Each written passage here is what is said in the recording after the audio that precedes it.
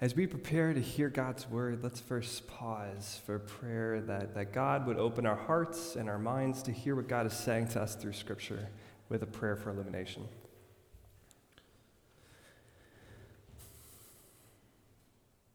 Jesus, you are the light of the world in whom there is no darkness at all. And we pray that as we enter your word, that you would be like a light that is shining upon the pages and upon the words, that allow us to see who you are and how you work in our lives. We pray that you would shine your light deep within us so that you might chase away the darkness and bring the wonderful light of your presence. Come, Holy Spirit, we pray in Jesus' name. Amen. So before we dive into the scripture passage, I wanted to provide a little bit of word of context about what passage we're jumping into and why, and also what's going on in the passage. Because we're jumping into the books of Romans today, like I kind of said in the prayer of confession. So when we plan worship here at Linwood, we plan it out according to like the seasons or the events that are coming up, like Christmas and Easter, and they kind of dictate what kind of readings we have.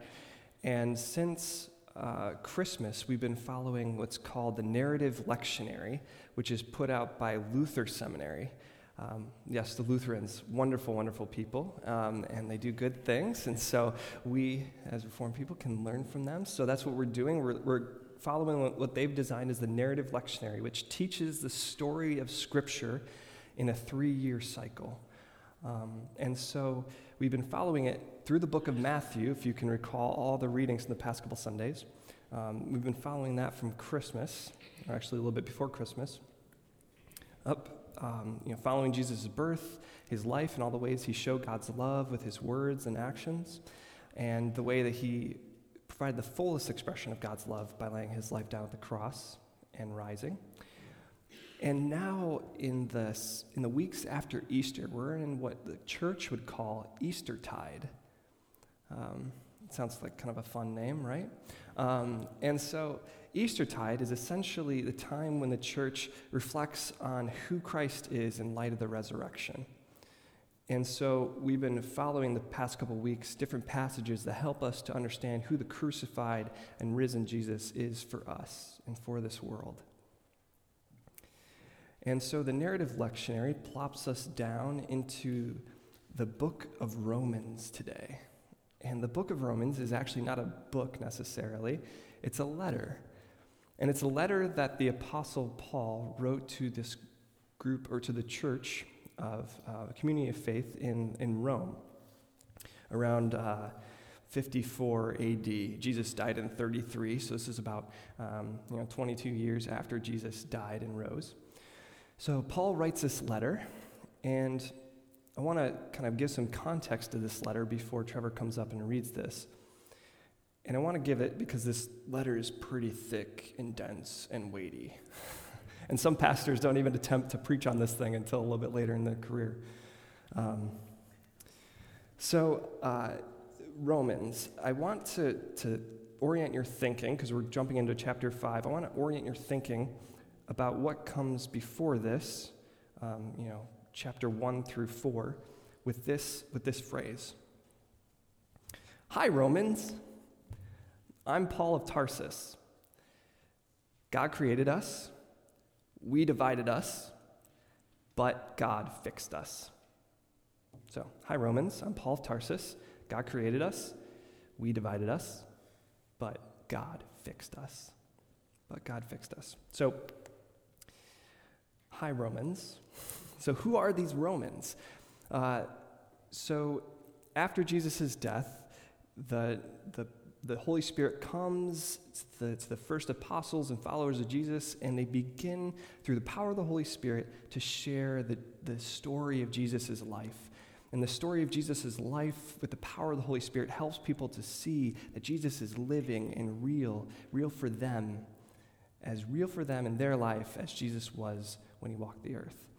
And so this story begins to spread, and it's spreading through that part of the world, and that part of the world was ruled by the Roman Empire. And if you know anything about the Roman Empire, they were an empire that created this wonderful series of infrastructure that connected the world at that time. And so people would travel along those roads, doing their business and selling goods and traveling to see family. And as people did that, some of those people were Christians who had heard the story about Jesus. And so they traveled that road, and so they went north and east and south, and they also went west to Rome. And so when Paul is writing this letter to the Romans, he's writing it at about 55 AD, 20 years after Jesus' death, right? So somehow that story about Jesus has gotten there and moved people in Rome to really follow Jesus and shape their lives after his teachings. And so Paul is writing to these Romans, and the people who are part of that community, you'd find out in these first couple chapters, are both Jews, because at a certain part in the Old Testament, the first part of the book of the Bible, Jews were kind of dispersed from Jerusalem all over the world when an empire kicked them out. And so they went far and wide, and some of them were settled in Rome. Might not have been called that at the time, but they were settled there, and so they took up lives and livelihood and stayed there. And so when Paul's writing, he's writing to a Jewish people that knew themselves to be the covenant ethnic people of Yahweh, the God of Abraham, Isaac, and Jacob, who've been rescued from God out of Egypt, and who God made a covenant with and was faithful to for years and years and years, up into when God came and walked the earth in Jesus. So that was part of the community of faith. But also in that community of faith were Gentiles, non-Jews. And so these people had just heard the story and found Jesus completely amazing and thought they needed to trust him with all their lives. And so Paul is writing to this very diverse group of people in this community of faith. And why is he writing? Well, in chapter 1 of Romans, he makes it really clear. So this is, hi Romans, Paul of Tarsus here. He says it in chapter 1. He says, I'm a servant of the Lord Jesus Christ, called to be an apostle set apart for the gospel of God. I am longing to see you so that I may share with you some spiritual gift to strengthen you, or rather so that we may be mutually encouraged by each other's faith, mine and yours, and so that I might share the gospel among you in order that I may reap some harvest among you as I have among the rest of the Gentiles. So Romans is a very distinctive letter that Paul's writing because all the other letters, so you think about Corinthians and Ephesians and Galatians, all these things, Paul had known these communities before. And typically he's writing to these communities because there's some conflict, like somebody didn't put out the cups for coffee time, or somebody's not reading their Bible correctly, and so he needs to correct these things in his letters. And so that's what's going on in a lot of Paul's letters. But here, Paul's introducing himself. He's saying, hi, I'm Paul of Tarsus. You might have heard of me, but you have never met me personally. And so what Romans is an explanation of the gospel according to his understanding. And it unfolds throughout 15 chapters in this letter. And it's significant because there were a lot of people that were coming and teaching things in the name, either in Paul's name or just in the name of Jesus, and they weren't correct. And so this is his way of introducing himself to the community and saying, here's what the gospel is. Hi, Romans. Paul of Tarsus. God created us. We divided us, but God fixed us. Okay, so God created us. In the very opening chapters, he harkens back to this vision of Genesis. And I want you to just close your eyes for a second. And trust me, I'll close my eyes too, because sometimes I don't like it when pastors ask me to do that. But I'll do it as an example. So Paul's harkening back to Genesis, the very first book, the very first words that are spoken in Scripture. And God says, let there be light. and let there be sky, and let there be land, and let there be time, and let there be stars and moon and sun, and let there be living, breathing things, and let there be fruit trees and vegetation, and let there be humans made in my image. It is so beautiful and so good. That's the vision of Genesis, and the vision is how beautifully connected and harmonic this life is, where humans are living face to face and walking with God day by day and caring for creation in the same way that God cares for creation. There's a beauty to this. That's the picture that's painted in the first chapter of Genesis. Everything's connected and everything is good and beautiful. God created us. And perhaps we see that in our world today. So that's something that Paul is painting in a certain way in Romans, but he moves quickly to say, but we divided us. And we divided us because we were supposed to, we created for this intimate connection with God, to listen to God. But if you've read that story in Genesis, and you haven't, I encourage you to, it's a story about a tricky, crafty little serpent who invites these humans to trust in words that aren't spoken from God, but from another thing. And that's where the problems start. And that's where the deceit and the hiding and the backbiting and the jealousy finds its way in, which gives rise to harm and hurt and murder and power conflicts and greed that spreads throughout the world. God created us, but we divided us. And about this, Paul says in Romans 3, he says this, "There is no one who is righteous, not even one. No one who has understanding, and no one who sees God. Everyone's turned aside. We divided us." We divided us. Their mouths are full of cursing and bitterness. Their feet are swift to shed blood. Ruin and misery are in their paths, and the ways of peace they have not known. We divided us. Hi, Romans. I'm Paul of Tarsus. God created us. We divided us. But God fixed us. But God fixed us. And so what you have in this next movement in Romans is Paul beginning to build the case that in Jesus Christ, God has come to fix us. And not only fix us, but this whole world and mend the brokenness within. And so as we come to chapter 5, this is what we come to, is a moment when Paul's beginning to explain the very heart of the gospel. And I pray that we have ears open to hear what God might have to say to us within. I'm going to invite up Trevor, who will read this passage for us. How do I follow that intro? Hi, Linwood. I'm Trevor of Guilderland. Today's reading is from Romans 5, chapter 5, verses 1 through 11. Let us hear the word of the Lord. Therefore, since we are justified by faith, we have peace with God through our Lord Jesus Christ, through whom we have obtained access to this grace in which we stand. And we boast in our hope of sharing the glory of God. And not only that, but we also boast in our sufferings, knowing that suffering produces endurance, and endurance produces character, and character produces hope. And hope does not disappoint us, because God's love has been poured into our hearts through the Holy Spirit that has been given to us. For while we were still weak, at the right time Christ died for the ungodly.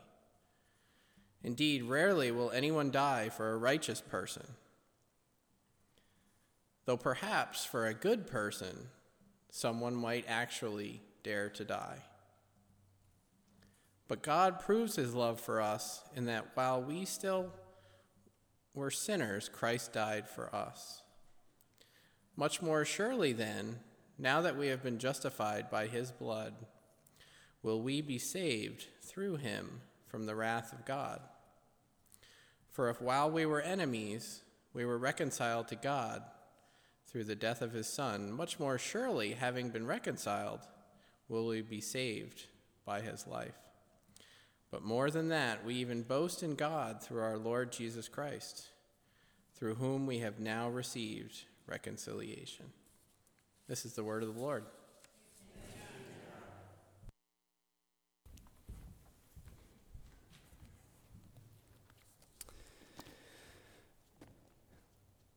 So we've read the passage and heard it, and Paul can be dense and hard to follow, right? And I sometimes have to read Paul 17 times to just kind of get the gist of what he's saying. And so as I was reading, I've read this passage for many years and actually preached on it once. And this past week as I was reading it, I actually thought to myself, okay, I need to read the second section first and the first section second. And this will help me, and I think it will help you. Okay, so I want to do this, but before I kind of reshape this passage, what I want to do is create or think through a courtroom scene, right? Because I think this will help us. So if we perceive we are the court here, right? Because actually churches and town halls were once used synonymously in small towns. So it kind of has courtroom feel. But so this is where a defendant would typically stand, and prosecution over here, and bailiff over there with the judge here, and then the helpful jury. Hello, jury. And typically, we know how it goes. The prosecution would be, trying to say this is the law, and that's how the defendant broke it. Don't you agree? And over here, the defendant would be representing this person. Well, the defendant would be the person to be like, well, I didn't do it. And then the defense attorney would be like, he didn't do it. And so they would be making their case in American law to the jury here. But I wanna kind of reimagine this, that this is kind of like the eternal courtroom. So the prosecution and everything, as we read Old Testament and New Testament, wouldn't necessarily be there. It more so be the situation where, say in the Old Testament, there was Satan the accuser. You find this in Job. And Job would be like, well, this person's really not that great, God. And the defense wouldn't really have somebody representing them, unfortunately. So it would kind of just be the works of their life, and in order to stand up to the judgments of God and everything. So you kind of get this holy courtroom kind of theme here, right? So why I wanted to create this scenario is because in some way, Paul is talking about this line of being justified and right. And when I think about that, I think of courtroom language. Are we right when we are measured by the law? Are we justified to be with those who are right and standing with the righteous? And in some way, when we come in here and we pray the prayer of confession, we have an opportunity to reflect on our lives and maybe the ways in which we've got it wrong, or maybe haven't lived up to all the way that God intended us to, and we haven't contributed to healing and wholeness and creating that harmony that was there that God intended in the vision of creation. And in some way, I think about this from my own life, and I've thought about this at times, and I kind of stand over here as a defendant, right?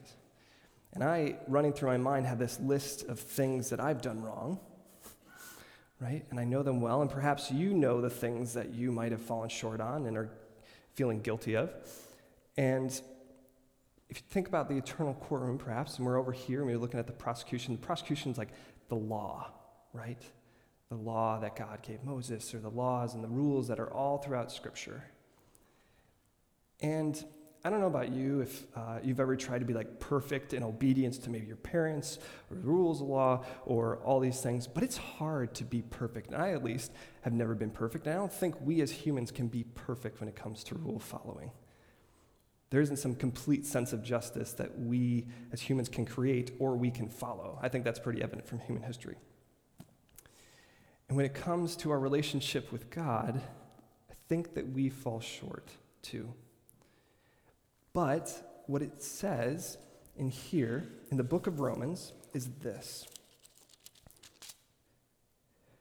For while we were still weak, at the right time, Christ died for the ungodly.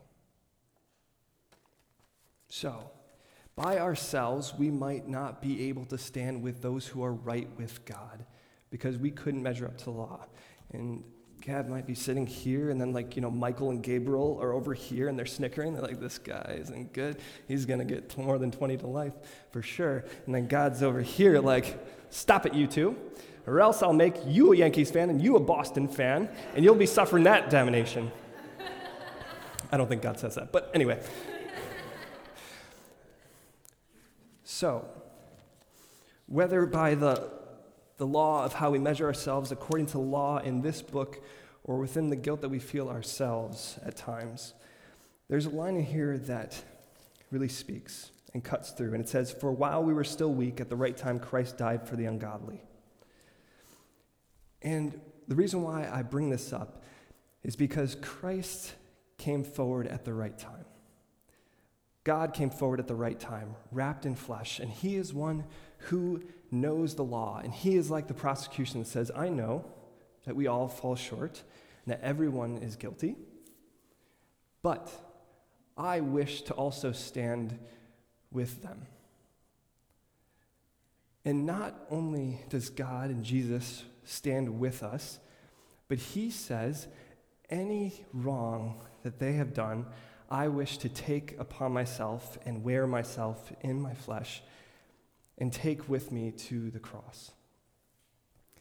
And Christ takes with him to the cross all the things that might condemn us before God. And in his death buries our wrongdoing and casts it further away from us than we could ever know. At the right time, Christ died for the ungodly. Indeed, rarely will anyone die for a good, righteous person, though perhaps for a good person, some might actually dare to die. At your worst, Jesus comes forward for you and loves you deeply. Wherever you find yourself in your deepest, darkest, worst moments, Jesus still finds it worthy of his time to come forward. And in coming forward, he proves his love for us, in that while we were still sinners, Christ died for us. Christ died for us, separating our sin far from us and making us right with God. And why do I say this? Because it says, feedback. Much more surely, turn me down a little bit, getting too excited up here. Much more surely, now that we've been justified by his blood. Okay, justified, when you see this word justified in Paul, it's a strange and weird word. What does it mean? Well, you think about a courtroom, right? Who is right? Who's on the side of rightness? Who's just? Who's able to stand with those who are right? Think about it in that sense. Those who are justified are just and right and able to stand in God's presence. Okay? So by Christ's blood, when he takes our sin from us and separates it, we become part of the just or the justified and the right and the righteous in God's eyes.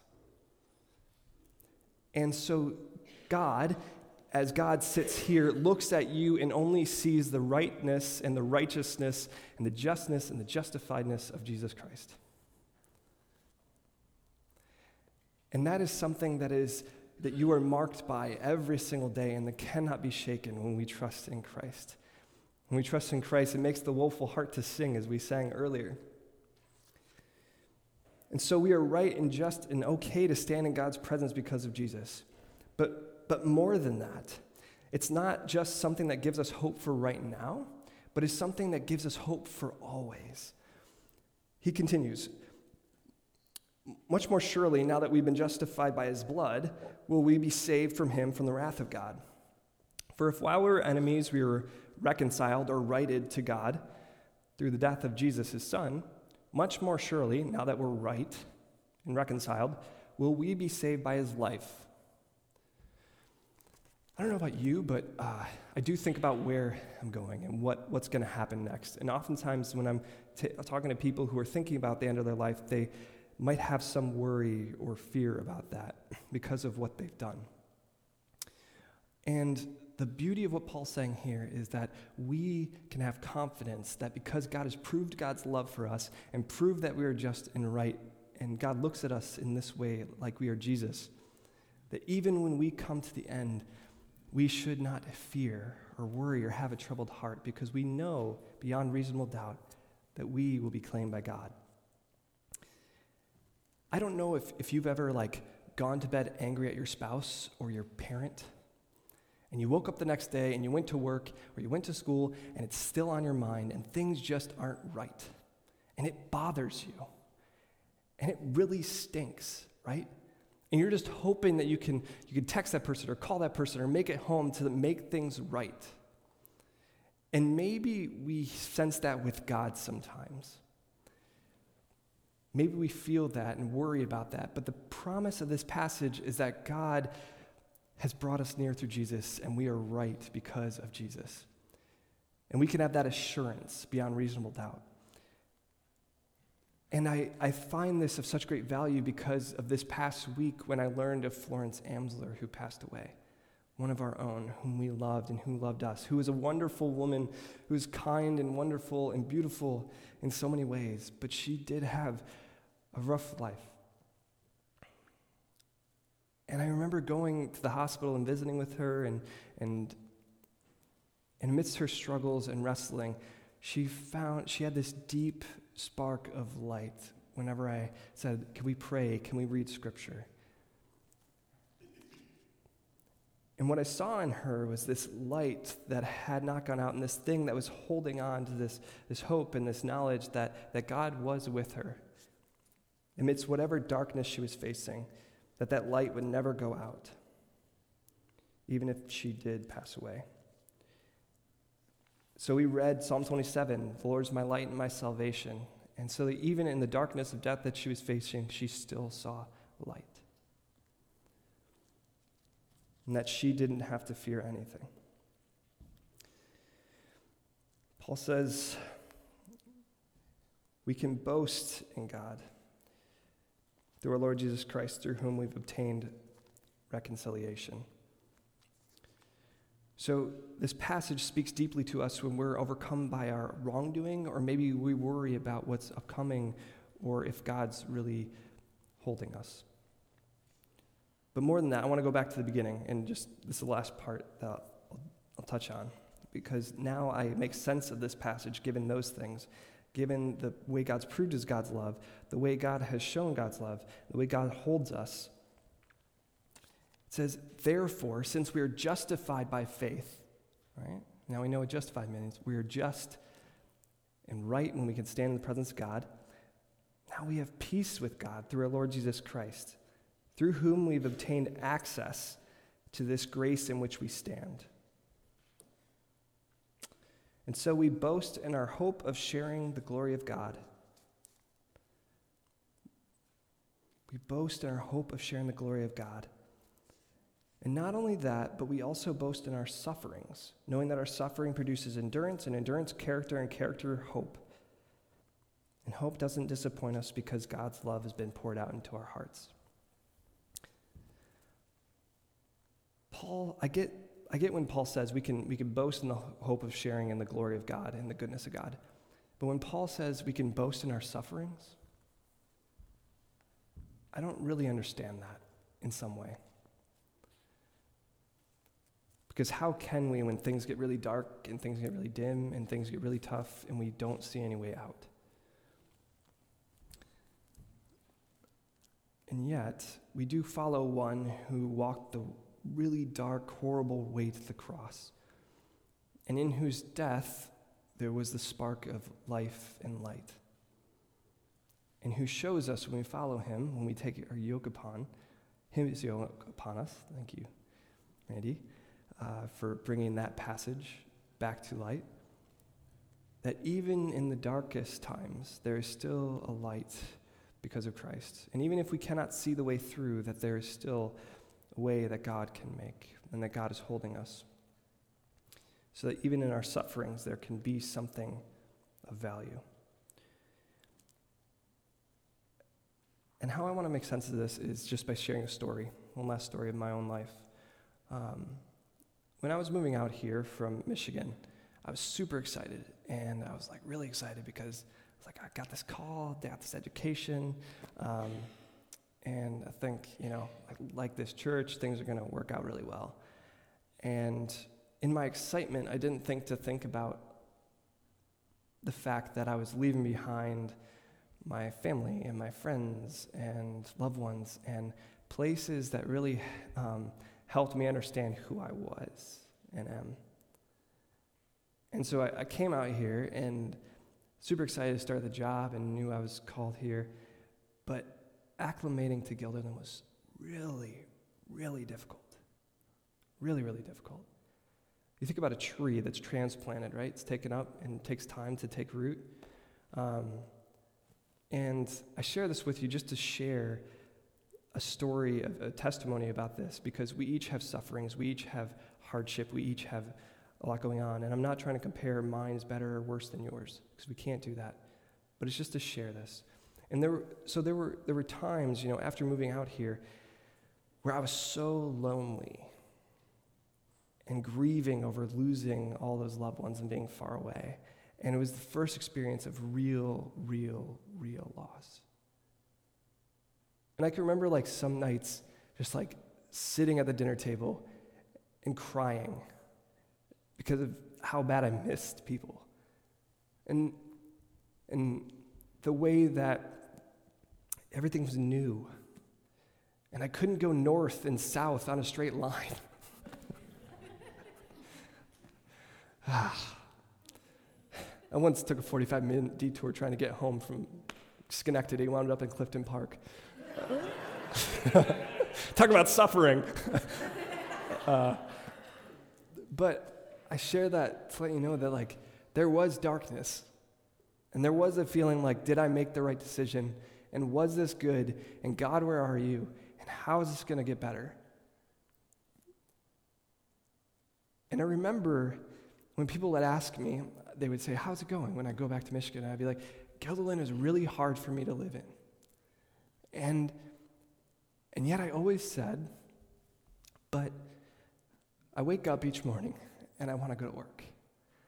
Because there are people in this community that are wonderful, and I know I'm called to, who I love, even though I don't really know them yet. And so it was amazing, the darkness that I spoke about, even amidst all of that, there was this light of Linwood that I really felt God was shining through and in.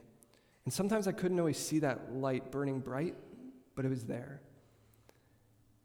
And through this experience, this one experience that is mine, it was suffering, it was longing, but that suffering and holding on to that light and this job and the ways that God was working through me in this, that suffering produced some endurance, and endurance character, and character hope. And I'm not the same person that I was when I started here, but now I have this context in my mind of God's goodness and how God provides even the littlest spark of light amidst the darkness to help us make it through. And that spark of light can be something we hold on to. It's the hope that God continues to pour into our hearts daily so that we can see how we get through the trials and the suffering and the things that we go through. And I just encourage you when you're going through something that sometimes we can't see the spark always, and it takes time, but that we can be a community that supports one another until we can see that. And until we can articulate that God has poured out love and hope into our hearts, and so we can make it through the suffering and be transformed. And so that through that transformation of that process, what can happen is we can begin to share and boast like prideful parents who beam with pride when their kids do something. Faces light up. And so that when we take note of what God has done and what God can do and who God is and how God has proven his love, we can boast, and this light of our countenance and how we light up can be the spark of light that others see, that can shine light into their lives. The light of Christ. Let's pray. Lord God, you are good to us, and we are grateful for all that you have done. And we pray that your Holy Spirit would continue to pour into our hearts daily so that we would trust your words, even when it's hard to, and even in the dark times. And I pray that your Holy Spirit would guide us day by day, not only as individuals, but as a community of faith, to be there for each other and to walk humbly in the light of your presence. We pray this in Jesus' name. Amen.